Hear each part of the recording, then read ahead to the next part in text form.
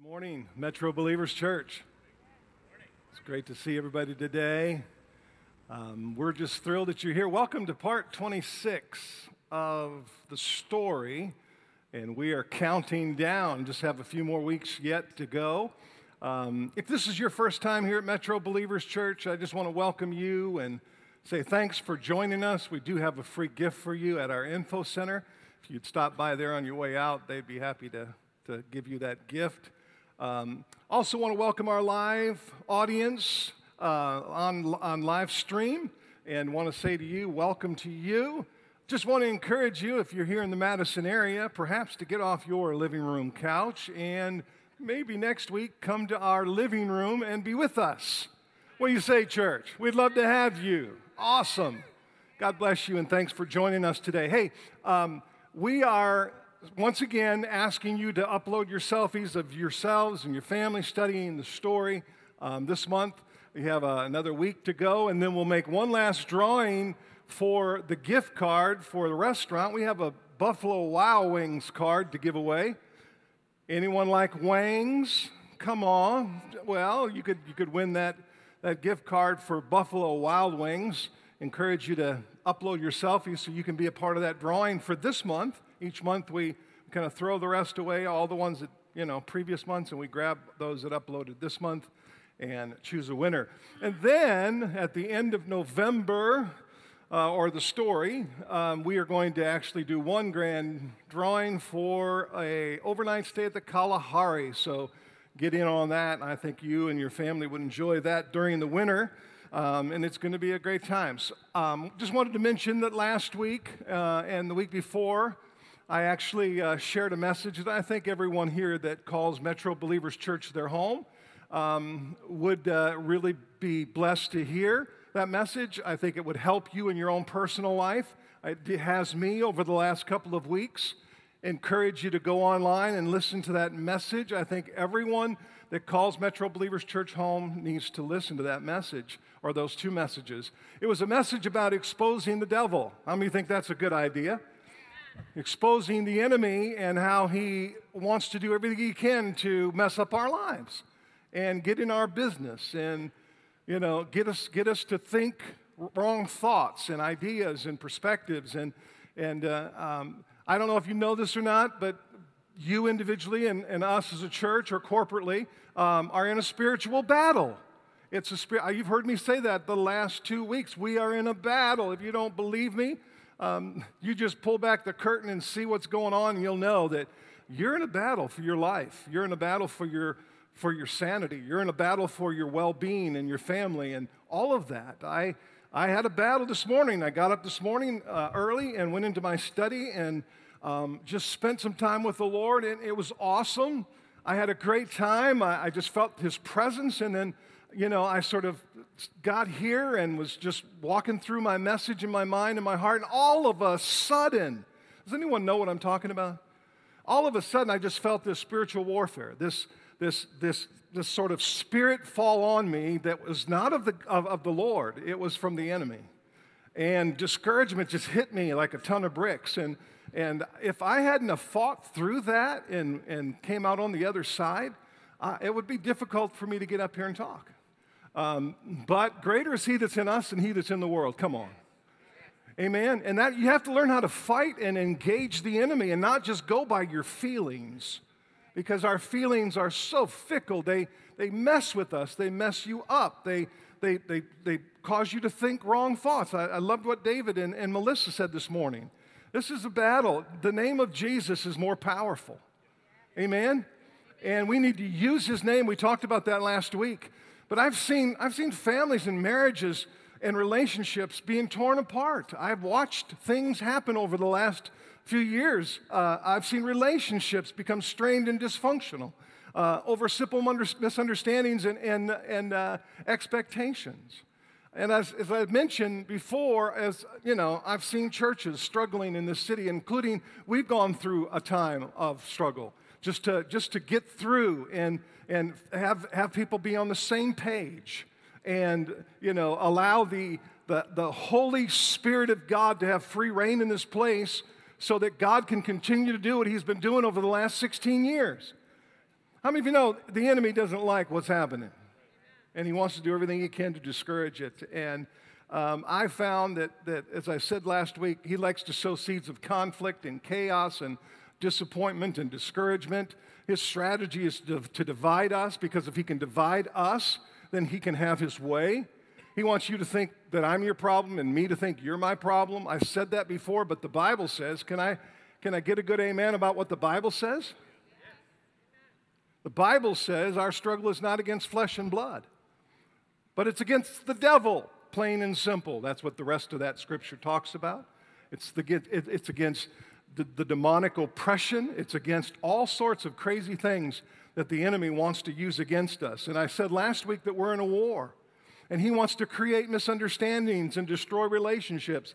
And this is how he does it in 2 Corinthians 10. It's in your scriptures as well as your notes. 2 Corinthians chapter 10, verse 3 says, "For though we walk in the flesh, we do not war." Everyone say war.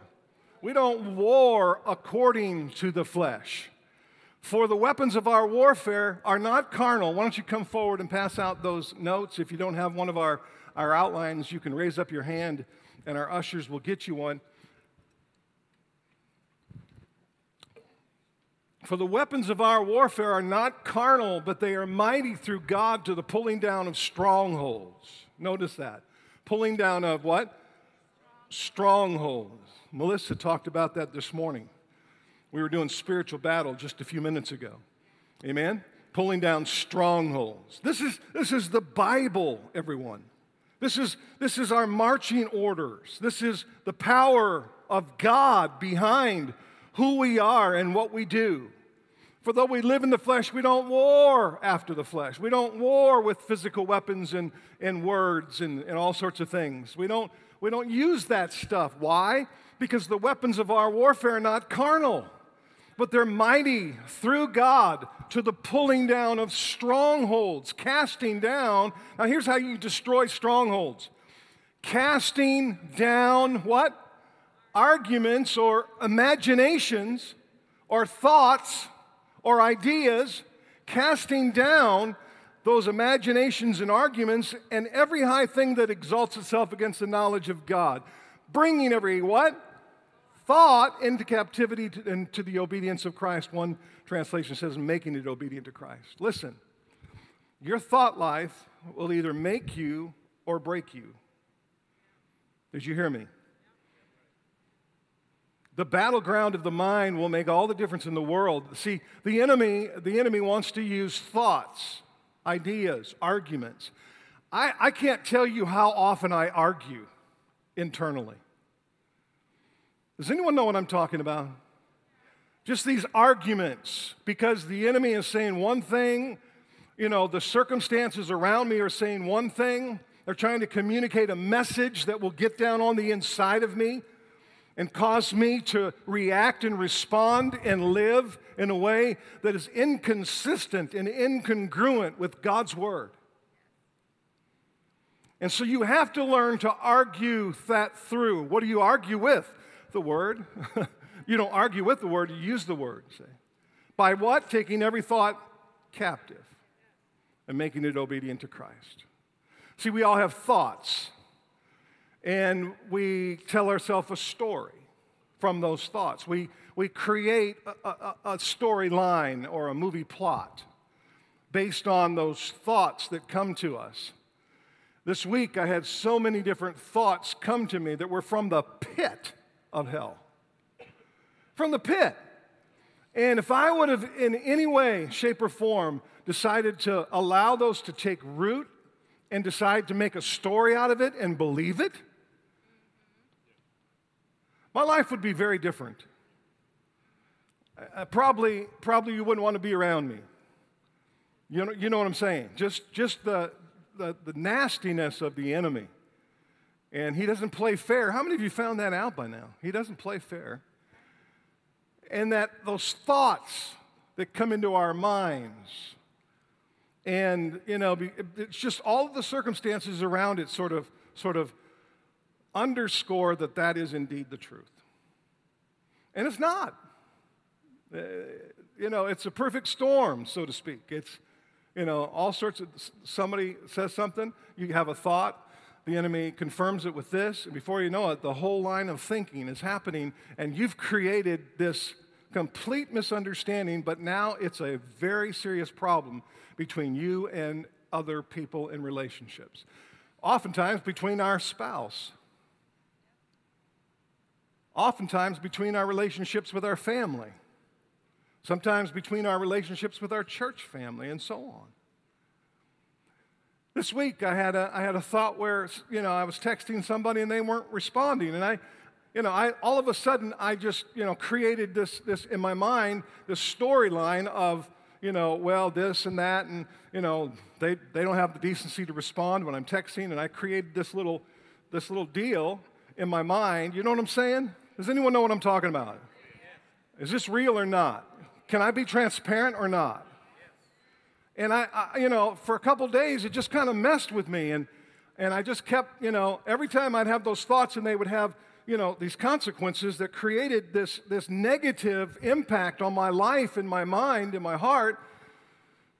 Eventually, I would take that thought captive, and I would make it obedient to Christ, right? I would take it captive, and I'd make it. How many times that happened? Probably no less than a couple of dozen times this week, where I have to take that thought captive and make it obedient to Christ. And then all of a sudden I find out, because I chose to believe the best in the end anyway, taking that thought captive, I find out the person changed their phone number. Come on, does anyone know what I'm talking about? Now, it was Dan. No, I'm just kidding. I could have created this whole story and told myself this lie and created this stress and strife and division and discord and anger between myself and that individual. And please hear me this morning, church. That's exactly what the enemy wants to do to us. Don't be ignorant of the devil's devices. Don't tell yourself a lie. Don't buy those lies that the enemy wants to sow. Line it up with the Scripture. Take every thought captive, every emotion captive, and line it up with the Word. And you can walk it through in the Scriptures and find that, the Bible talks about believing the best and forgiving one another and loving one another and keeping no record of wrong, and on it goes. That's what you have to do. You have to line yourself up and line your mind, your will, and your emotions, which is your soul, up with the Word of God. Because if you don't, you're doomed. If you don't, you're going to believe the lies, and it's going to constantly strain your relationships. Last week, I talked about two different types of warfare. I talked about spiritual warfare and some of the weapons, just a short list of the many that we have, of the weapons that we have. I talked about the Word of God as being a weapon. I'm not going to go through and preach that message again. You can get the tape, or you can go online and listen to it. I talked about the name of Jesus being another weapon. Learn your weapons. Learn how to use them. It's a foolish thing for someone to get a hunting rifle and want to go hunting but never learn how to use that weapon, right? Or whatever that might look like to you. Weapon number 3 was the blood of Christ. The fourth weapon was praise and worship, which we just did, and we were doing spiritual warfare. And then prayer, it was the 5th, and then number 6 was the angels of God. Now, I spent the whole service talking about this last week, and today I just want to put a bow on this section of warfare and talk about lifestyle warfare for just a few minutes. Lifestyle warfare is when we live out the Word. Spiritual warfare is when we take our weapons from the Word and use them on the enemy, okay? Lifestyle warfare is when we choose to just live it. And when we live it, our lifestyle breaks the strongholds of the enemy because we're walking in the Word. Come on. We're walking in the Word of the living God. And in other words, we're doers of the Word. And the Bible says when we're doers of the Word and not hearers only, we are a wise man, not a foolish man, okay? We're wise builders, not foolish builders. And so let me just give you a few weapons that we can use on a day-to-day basis called lifestyle warfare. Lifestyle warfare, the first weapon is forgiveness. Everyone say forgiveness. Forgiveness. So if you're writing in the blanks and keeping notes, that's that first blank. Forgiveness. There's nothing more powerful than forgiveness. Jesus forgave us, right? We're saved, and we have our names written in the Lamb's Book of Life because of forgiveness, because of the cross, right? And so forgiveness, when we forgive others, it's powerful and effective. It's a weapon when we choose to walk in that forgiveness. Mark 11:25 says this, but when you stand praying, in other words, when you're in that prayer posture, when you stand praying, check this out. First, forgive anyone you are holding a grudge against. How many?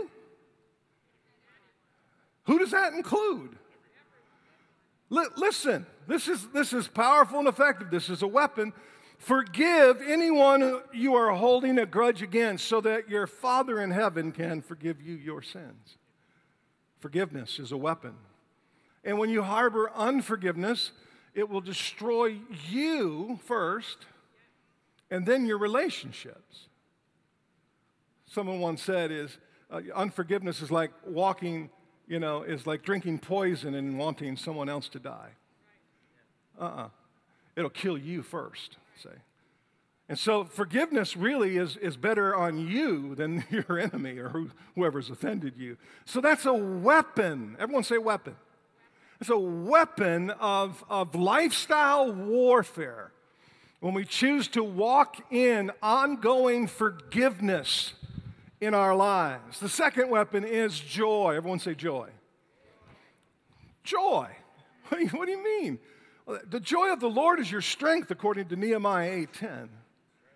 See, the enemy, John 10:10, wants to steal, kill, and destroy. But Jesus said, I've come that you might have life and have it to its full. Or have it more abundantly, another translation says. And God wants us to walk in the joy of the Lord. See, the enemy, one of his greatest tactics is to get you out of joy, is to steal your joy. Simple fact, if he can get your joy, he can keep your goods. If he can steal your joy, then he can keep you down and he can keep you out. He wants to steal you. Always remember that. Every day you get up, the joy of the Lord is your strength. Depression and disappointment and discouragement is not what God wants you and I to walk in. Taking it from someone who had a battle with depression 2 or 3 years ago, and I had to fight through that because the enemy wanted to steal my joy, and it was a difficult, dark hour for me to go through. But listen, the joy of the Lord is our strength. Joy, when we walk in the joy of the Lord, it's a weapon. The third weapon, I think, is generosity. Everyone say generosity. This is just lifestyle warfare. This is just when you walk in it, God is able to push back the forces of hell. Generosity is a powerful thing. Luke 6:24 says, "Give and it shall be given unto you, good measure, pressed down, shaken together, and running over, will God cause men to give unto your bosom," or into your lives. Generosity is a weapon. When we're generous with the things that God has entrusted us with, it's a weapon against the enemy. And number 4, just simply being courageous. Courageous enough to walk out the gospel in your own personal lives. As I said before, one of the strongholds of the enemy here in this city is intimidation. Did you hear me? Intimidation. Intimidate you and I to the point where we are not able to be, upfront with our faith and walk it out and not be ashamed of the gospel of Jesus Christ. To the point where, we're closet Christians. And, we pray in secret and we, live our Christian life in secret. But courageous means that we're willing to walk it out and become doers of the word regardless of who's around, right? Being courageous is another spiritual weapon or lifestyle weapon. God came to Joshua chapter 1, and told Joshua 3 different times in 9 verses. You go home and look it up. 3 different times in 9 verses, be strong and courageous. That's a word for somebody here today. Listen to me. God's saying be strong and courageous. Be strong and very courageous. Do not be terrified. Do not be afraid. Amen? For the Lord your God is with you wherever you go. What a great word. For the Lord your God is with you. Listen, you're never alone. You and I are never alone. We may feel lonely, but we're never alone. God is with us. God told Joshua, wherever you go, I will be with you. New Testament, God told his disciples, go to the 4 corners of the earth, right? And preach the gospel, and I will be with you wherever you go. Same thing is true for us today as believers. We're never alone. Amen? We're never alone. So be courageous. That's a weapon. That's a lifestyle weapon, just being courageous and knowing that God's with you. Weapon number 5 is the words of your mouth. Listen, the words of your mouth are so incredibly important. Amen. Proverbs 18:21 says, life and death is in the power of the tongue. Now, you can either use your words or your tongue to build or destroy. Your choice. God's not going to make you do anything here. But the words of your mouth is a weapon. When you choose to align yourself from the Word and use the words of God to be your words and let the words of God come out of the words of your mouth, then it's powerful and effective against the enemy. Amen? And that's what God wants us to know. Don't use your words to destroy. Set a guard over your mouth. Watch what you say. Watch your mouth. They can build. Speak words of life to each other. Speak words of life to a situation. Speak words of life to your mind. Speak words of life to your body, to your emotions. Learn to speak words of life in every situation. Amen? Not death. Not critical, not hurtful. And weapon number 6 is probably the most powerful weapon we have, walking in the agape love. Choosing to walk in agape love. That's agape love is the God kind of love. It's unconditional. In other words, you can kick me to the curb, throw me under the bus, and I still love you. You can say what you want to say and do what you want to do, I still love you. How many of you know God still loves us? And you have to make a choice. Are you going to walk in love? Or are you just going to respond to every situation in kind? A tit for a tat, right? Return evil for evil or insult for insult. No, you were called to give a blessing. Amen? Regardless of what things are said to you or done to you, you are still called to be a blessing to others. Agape love, look at this verse in 1 Corinthians 13, verse 4. Love is, this is what you're called to do.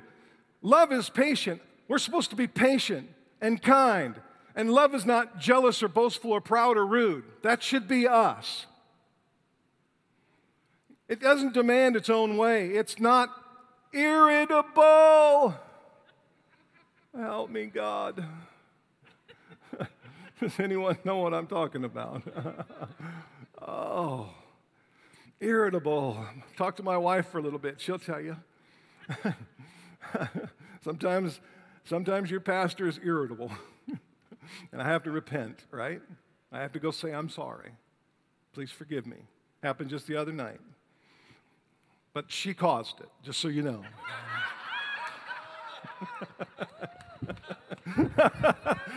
I repent again. No, she didn't cause anything. It was all me. All right? It was late, and never mind. There's no excuse. You know what I'm saying. Irritable, and it keeps no record of wrong. Does not rejoice about injustice, but rejoices when truth wins out. Love never gives up, never loses faith. It always is hopeful, and it endures through every circumstance. It endures. That's what we're called to. Husbands, wives, that's what you're called to. Amen? When you're irritable or you're rude or you're impatient or you're jealous or boastful or proud or any of you're starting to have a grudge against your wife or your husband about doing something. I don't know if you've seen that Allstate commercial recently, where the guy's, or no, it's Liberty Mutual, right? Yeah. Where the guy is talking about, Liberty Mutual forgave me for one accident. And he's looking at his wife saying, well, why don't you? Come on, help me, girl. It's called accident forgiveness, right? We need some accident forgiveness in our lives, right? So when that happens, repent. Learn to repent. Learn that. Why? It's a weapon. It's a weapon against the enemy in your lives, in your marriage, in your friendships, in your relationships. Walk in love. Be unoffendable. And if you're going to be unoffendable, you have to realize it's a choice, not a feeling. Did you hear me?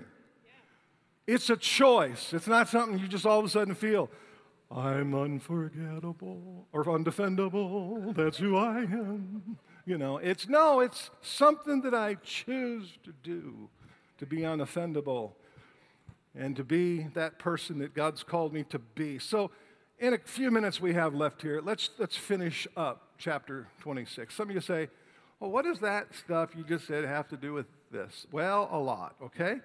So chapter 26 was the hour of darkness.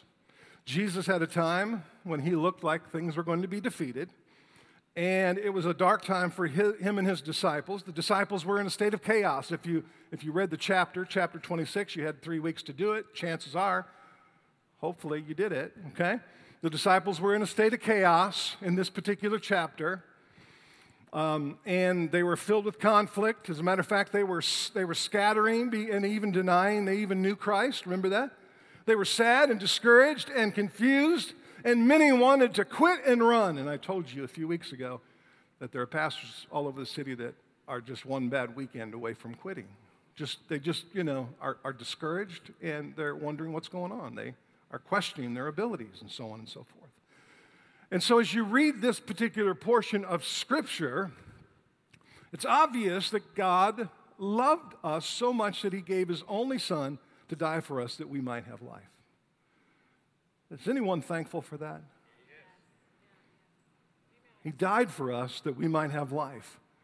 I was reading through some of the notes, and I came across this small example of the love of a parent that I think underlines or gives us just a small glimpse of what happened when Jesus was being crucified.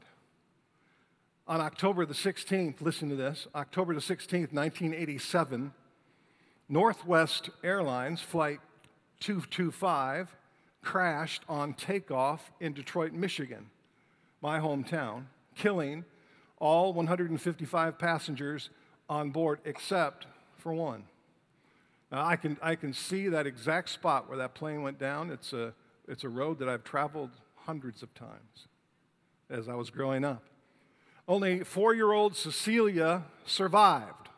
Now, some of you are not old enough to remember that, but those of you that might, do you remember what I'm talking about? Nobody? Okay. My wife does. Only 4-year-old Cecilia survived. She was found walking among the wreckage totally unhurt after this plane crashed.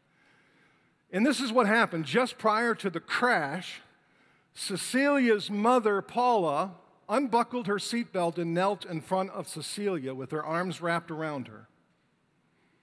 Paula took the devastation of the crash so that Cecilia could live. Paula took the fall for her daughter that she loved. Now think about that. Similarly, God sent his son Jesus, who wrapped his arms around you and me and took a horrible fall and all of its sin so that you and I, in the midst of the wreckage of this world, might live. That's what happened. So let's pick up the narrative now in your scriptures on your outlines today in John 13. We're going to look at what Jesus had to say as he was being led away to be crucified. John 13, verses 1, we'll get through probably verse 17. How many of you have faith?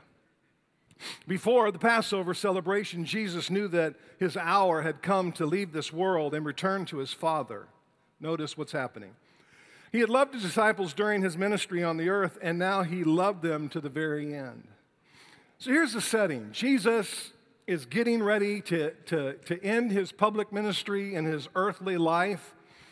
And we all know that when someone is at the end of their life, they focus on the things that are important to them. All of their attention is on things that are most important to them. As a pastor, I've stood or sat at the edge of many deathbeds of people that were getting ready to check out of this life and sort of check into eternity.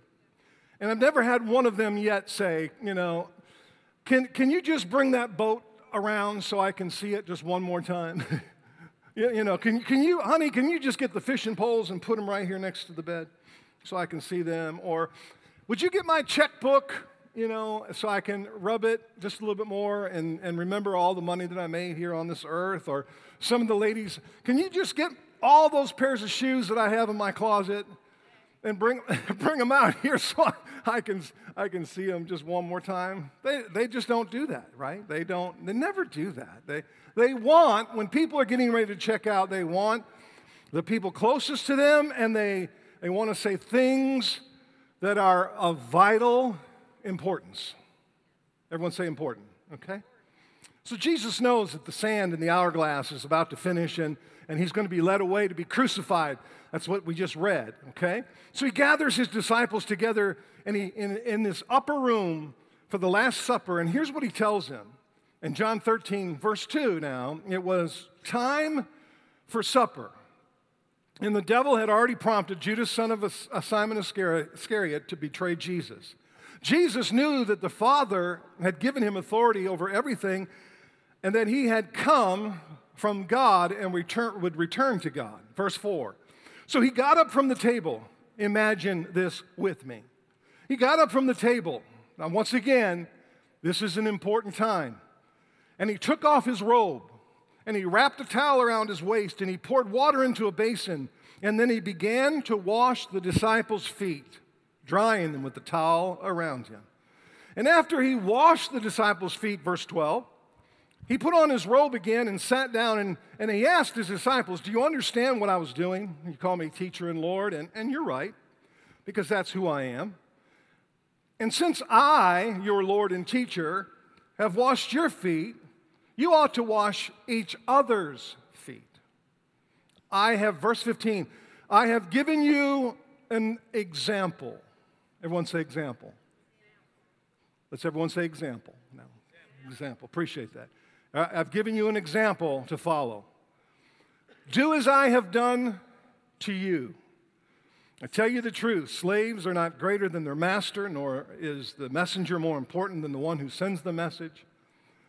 Now that you know these things, and the scripture is replete with this statement, now that you know these things, God will bless you if you do them. Did you hear me? God will bless you if you do them, or for doing them. Question is, what was he trying to communicate here in those final moments? First, I believe he talks about the importance of authentic love.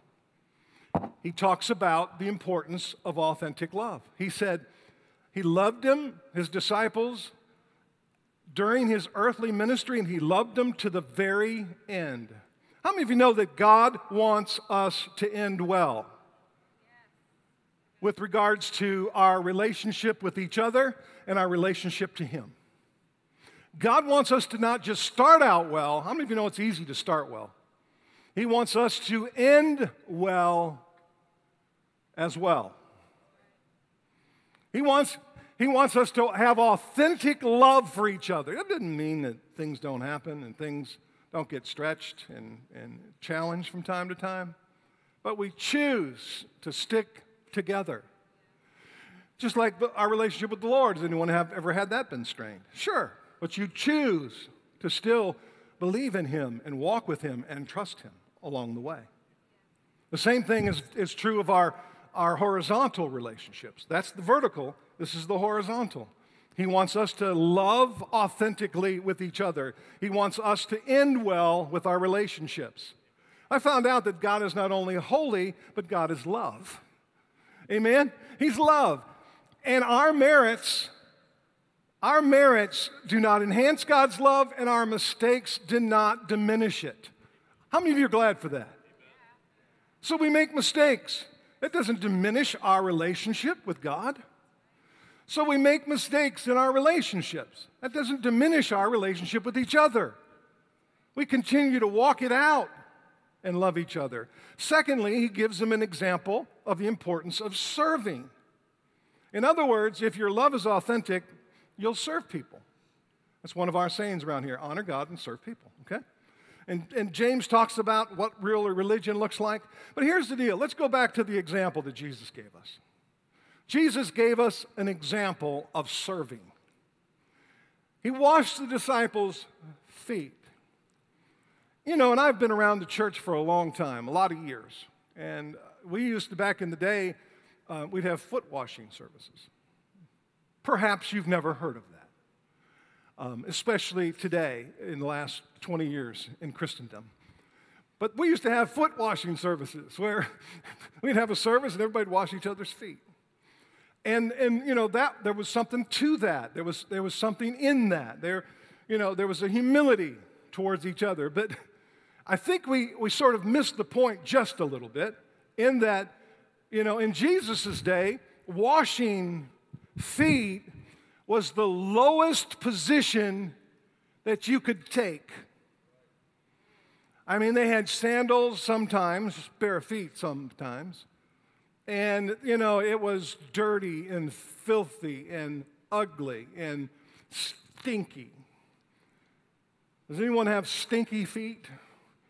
You get stinky. And Jesus kind of took all that into consideration. He said, I want to give you an example. I'm going to wash your feet. Now, today we pull off our, $300 pair of shoes or whatever, and we wash feet. And it is humbling, don't misunderstand me, because you have to kneel to do it typically. There's a humility in it, and I don't want to discount that. But if that's all we do, we've missed it. If that's all we do is wash somebody's clean feet and manicured toenails, no toe jam in there, then perhaps we've missed the point. That Jesus was saying, I want to take the low place. I want to get dirty. I want to even be humiliated in some way. See, because foot washing required humility. And so Jesus sort of set the example to his disciples and said, you know what? I've given you an example that you ought to serve one another. And that is what God has called us to do as a church. Now remember, this is an important time for Jesus. He could have said a lot of things. Did you hear me? He could have talked about all sorts of things in those last moments leading to the cross. And he chose, and I think for good reason, he chose to focus in on the idea of serving. Why? Because it has so many life lessons in it. I mean, when you catch a glimpse of what this looks like, and you understand how it works and what happens when we do it, it's life-changing in every area of life. The idea of walking in humility and serving. I am so blessed when I see people of means, whether recognition by position or natural resources, lay all of that aside and set it down and kneel before people in all sorts of humbling, serving positions. I've seen doctors and lawyers and presidents of large corporations sweat and cry, and not to say they're any better than that, but to say that, you know what? Jesus, the Son of the living God, chose to kneel and wash his disciples' feet, said something. It was an example that we should all follow. Can someone say amen? So next time we get together, I'll give you the insights behind that, because I know I'm not going to finish it today. So let's stand to our feet. I tried. I gave it my best shot.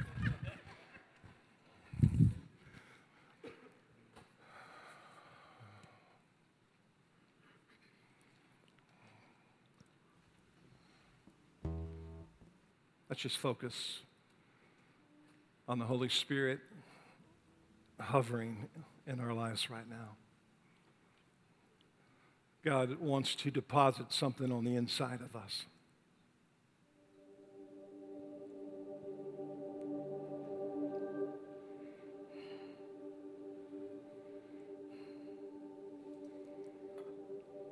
He wants to, as Melissa said, to leave here different than we came in. And I found this out as a pastor and preached probably thousands of messages, studies, or whatever, and I found that God confirms his word with signs following.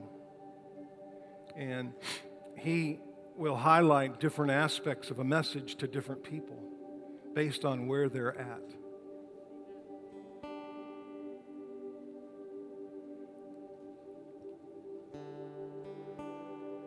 So my challenge is to you is, what is he highlighting to you today? What part of this message did God tweak your heart with? Maybe it was the worship portion of the service where God tweaked your heart, something Melissa said when she was crying out for his presence. Maybe it was something that David said, or something that I said. We all did it by the power of the Holy Spirit. That's the important thing you have to understand. We're all trusting the Holy Spirit to speak, to use our lives, our mouths, our hearts, our hands, our feet, as an instrument of his love.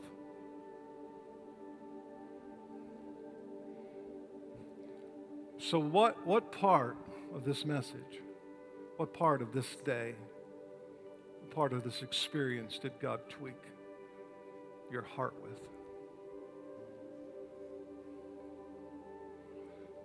The Bible says, he who has ears to hear, let him hear what the Spirit of God is saying. If you didn't hear anything, chances are you weren't allowing him to speak, or maybe not listening. As we enter into his presence, we open our hearts and say, God, what do you have to say to me today? Hopefully that's the way you come to church. God, what do you have to say to me today? I'm here, I'm open, I'm hungry, I'm thirsty, I'm listening. Whatever that looks like, I'm asking you to simply respond to the Lord.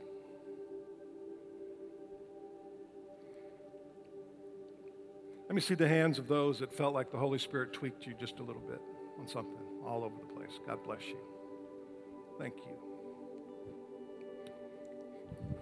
Some of you may be here and you'd say, you know what, I'm not really following the Lord, and I want to.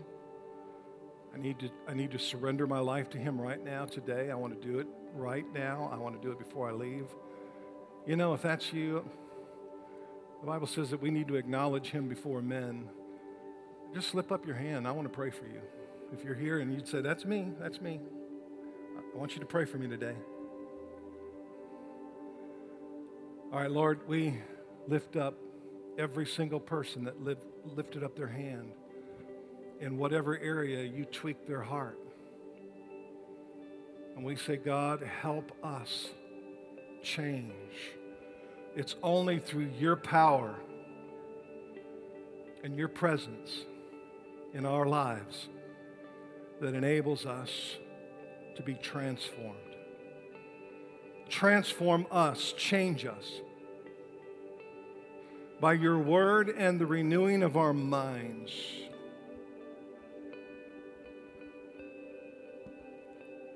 Pray blessing upon this church. I pray blessings upon our lives. I asked you to do the work that only you can do, Holy Spirit, here in this place, here in this house, as we worship you. And we have the pastoral teams on the right and left. If you need prayer, please make yourself available to them. I just want to encourage you to spend some time, and whatever that was, take it before the Lord and give it to Him and ask for His help.